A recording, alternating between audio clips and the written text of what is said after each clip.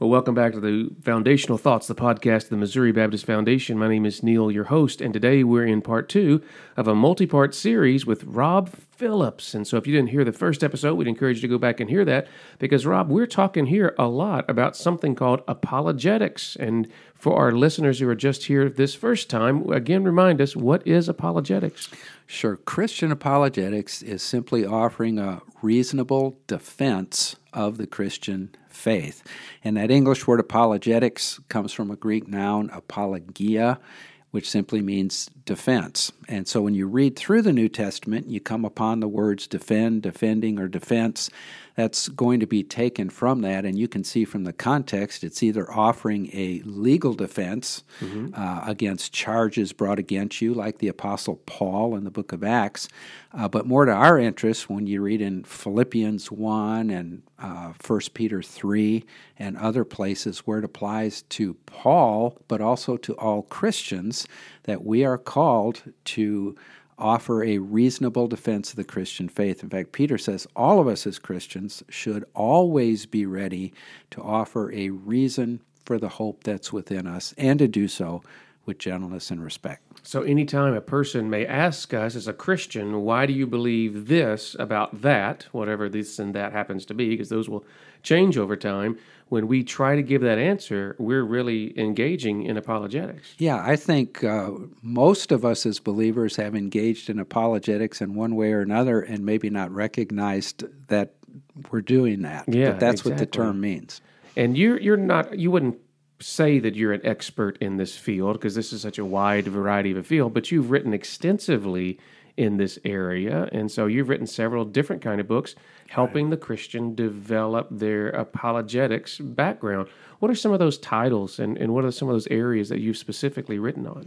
Yeah, our main resource is called the Apologist Toolkit, which is nearly 500 pages of about 70 short lessons that deal with common questions and issues that evangelical Christians face, everything from the existence of God to what is a Christian worldview, what is apologetics, who is the real Jesus, how am I saved, what are some counterfeit forms of Christianity I should be aware of, what happens to me when I die, just a wide variety of issues. So that's sort of our primary resource, and it has study questions at the end of each of the chapters, so people often use it for personal or group study, and I've had a number of pastors, small group leaders, and others who are actually taking either their full congregation or a Sunday school class or small group through a portion or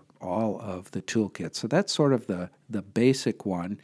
But then we also have resources on what every Christian should know about the afterlife, what every Christian should know about Islam, what every Christian should know about same-sex attraction.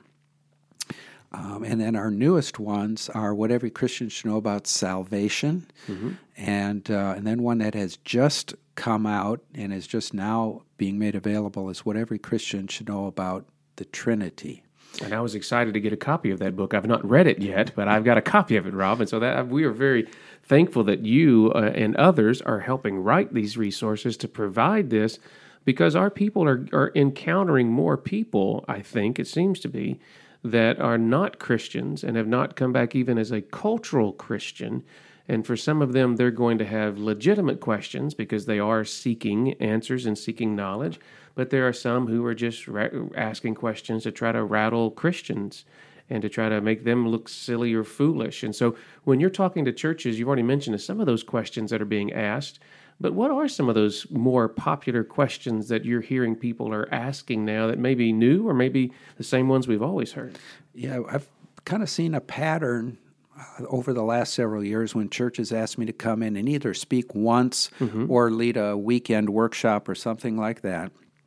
But certainly one of the topics is, what is Christian apologetics, or how do I defend my faith? So that's coming from the Christian themselves wondering those answers exactly. and questions. Okay. So that's one. Another one has to do with the existence of God. How do I deal with my atheistic or agnostic friends. What evidence is there that God exists? And just to stop you there, that's been a question that's not just popular today. That's been a question almost goes back to the beginning of time.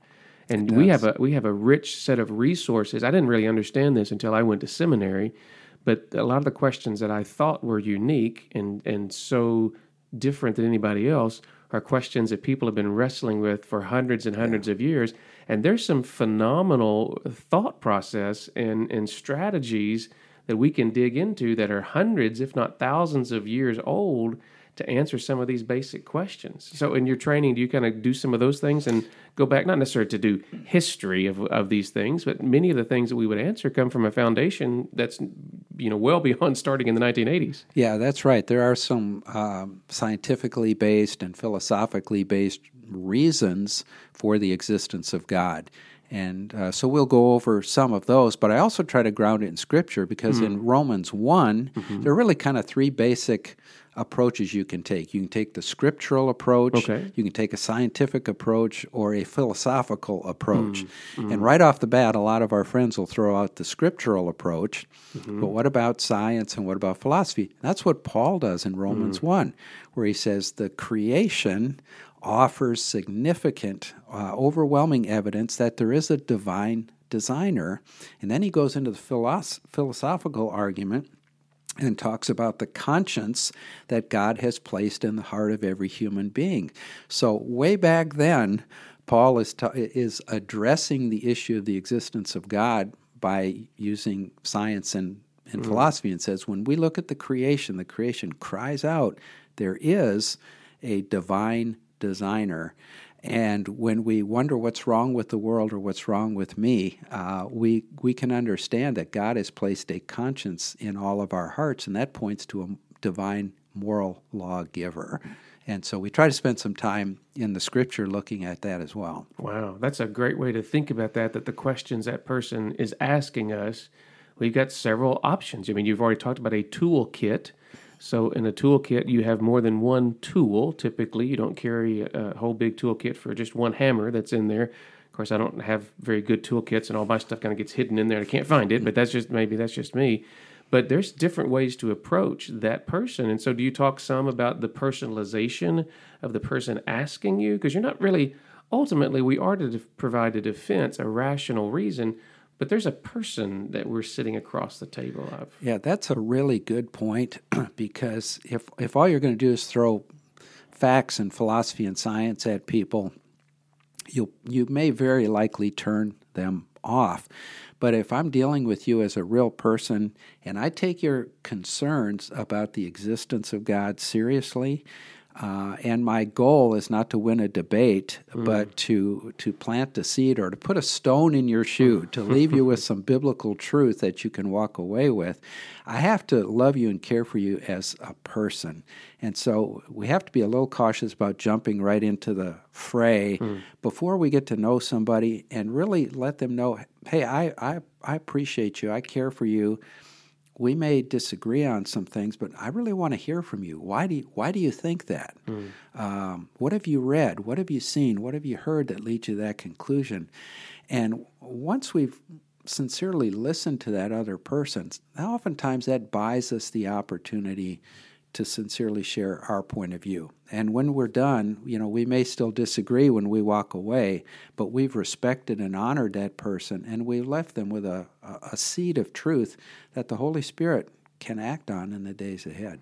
Yeah, and to me it's so strange because there's so many ways to approach this, and I'm so thankful that you are out there doing that, and you've got a team of people, and we'll talk more about them in a little bit, to help our people understand that it's not just winning a debate, it's not just being right, it's actually trying to help connect that person to God through whatever means necessary. And the only way that a person can come to know God is through Christ ultimately. But you have opportunity to help that person to come to be cared for, to be loved on in that relationship. And what's strange to me today, though, and maybe we'll talk about this and maybe devote a whole podcast to this, but we've spent a lot of time, I think, in our apologetics defending the truth. But now we live in a time where people may say, well, that may be truth for you, but it's not truth for me. That may need a whole podcast topic to get into that. So let's kind of get back to where I started and kind of took us on a rabbit trail. But you're out there and you're available, and you've got a team that's available. And so if a church wants to get started in this, you mentioned you can come to their church for a single session or multi-sessions. What does that look like for what you're trying to accomplish and what the church is trying to accomplish? What's the best way to go about that? Yeah, and we've got some step-by-step instructions on our website, do you really? mobaptist.org/apologetics. mobaptist.org/apologetics, right there on there. And but basically, when I talk to a church, a pastor, a director of missions, or somebody like that who wants us to come, the first two things we try to decide is how much time and effort do you want to devote to it? Do you want me just to come on a Sunday morning, Sunday night? Do you want to have a Friday night, Saturday night, Sunday thing? Do you want to do it every night for a week, every Wednesday night for 2 months? What kind of format are you looking for? Because that tells us how much time we have. Sure. And then, what are the key topics having to do with defending the faith that we really need to touch on in your community? Some communities have a high LDS population or Jehovah's Witness. Some, where we have particularly immigrant populations, Islam is an issue in some of our Missouri communities. So we may talk a little bit about providing some historical and doctrinal belief systems for Islam, Mormonism, Jehovah's Witnesses, what have you. Someone will say, well, we're really struggling with the fact that everybody says they believe in Jesus, but it seems like we're talking about a different Jesus. So can you come and teach about that? Or what is Christian apologetics and why should we be involved in it? Or what's a Christian worldview? Or are there some common threads in false belief systems that we need to learn about? So we'll kind of hash through and nail down 2 or 3 or 4 or 5 topics that are most relevant to that local church or to that association of churches, and then we'll set the dates. When are we going to do that? And then we'll provide resources. We usually have a book table set up, and oftentimes I'll prepare worksheets that we can work through together as a congregation. Sure. So all of that really starts with identifying what are the core issues that we need to deal with at the local church level, the community level, the association level, and how much time are we willing and able to devote to that? Because the customization of what you're offering, I think, is really incredible, because when we get into a topic like this, there have been attacks against the gospel since the very beginning of it, and even from the beginning, I mean, the serpent with Noah, with the Adam at the very beginning. I do know my Bible a little bit in order to know Noah and Adam, but I get confused sometimes for sure. Just don't talk to me about Old Testament prophets. I get really confused there. But from the very beginning, there's been a questioning of God's authority, a question of God's word, a question of whether He is. I mean, that's the serpent. Is He really? Is that what He really said? So that's been with us all time, and I don't think every time a Christian recognizes what's really going on in those questions. It's not always about me individually. It's about the kingdom of darkness and the kingdom of light and the interaction that they have. And you and I are placed to be there, to be a part of that, to open our mouths and to give a response, a defense, as you've said, about apologetics. And it's not just you in the state of Missouri doing that. You've got a network of people that may be pretty close to some of our listeners. Is that right? We do. We have what's called the Missouri Baptist Apologetics Network. And again, you can learn about that on the website, mobaptist.org/apologetics. There will be a tab there that talks about them, but we have 16 different people currently across our state, men and women. We have pastors, we have staff members, worship leaders, retired professor,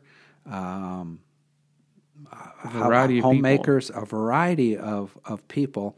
And they are all active members of Missouri Baptist churches. They have signed on. They've got letters of recommendation from their pastor and or their director of missions. They have signed on that none of their beliefs and practices are in conflict with the Baptist Faith and Message 2000, and they have some particular expertise in some area of apologetics. Oh, very nice. So we have some who are quite good at the debates between creationism and evolution. Mm-hmm. We have some who focus primarily on children and young people, others who are focused more on a little higher academic level. Mm-hmm, mm-hmm. We have some who are quite well versed in the LDS beliefs and practices. We have a former Jehovah's Witness, Charles Smith is his name, lives in Farmington. He was a Jehovah's Witness for nearly 40 years. Oh, my goodness. And he came to Christ by reading the New World Translation, which is the Jehovah's Witness Bible. Yes. Sitting in the back of the Kingdom Hall reading that and deciding that something was just not quite right. And Jehovah really had come in the person of Jesus Christ. Wow. And he went through an agonizing process. And so now, being an expert on the Watchtower, he speaks on that, talks about his testimony and coming to faith in Christ. So anyway, we just have a wide background of people who are all available to come and with these resources and other resources that are available to help you as a pastor, as a church member. You can invite this group or some of this group into your church to help, because really what we're trying to do is to not win a debate. We're not trying to be smarter than somebody else. We want them to encounter the Word of God that changes, just like Charles's life, changes people's lives. And so we want to come back at our next episode and want to talk specifically maybe about some of those specific questions and some of the unique challenges that we are facing, I think, as we live in what's sometimes called a postmodern or even a post-truth society. So Rob Phillips works with the Missouri Baptist Foundation. You can find out more about him at mobaptist.org. There's a whole section on the website about apologetics, just mobaptist.org/probably apologetics. Is it not Correct. Probably apologetics, but probably a backslash there. That'll get you there. And Rob will come back and join us at our next episode on Foundational Thoughts, the podcast of the Missouri Baptist Foundation.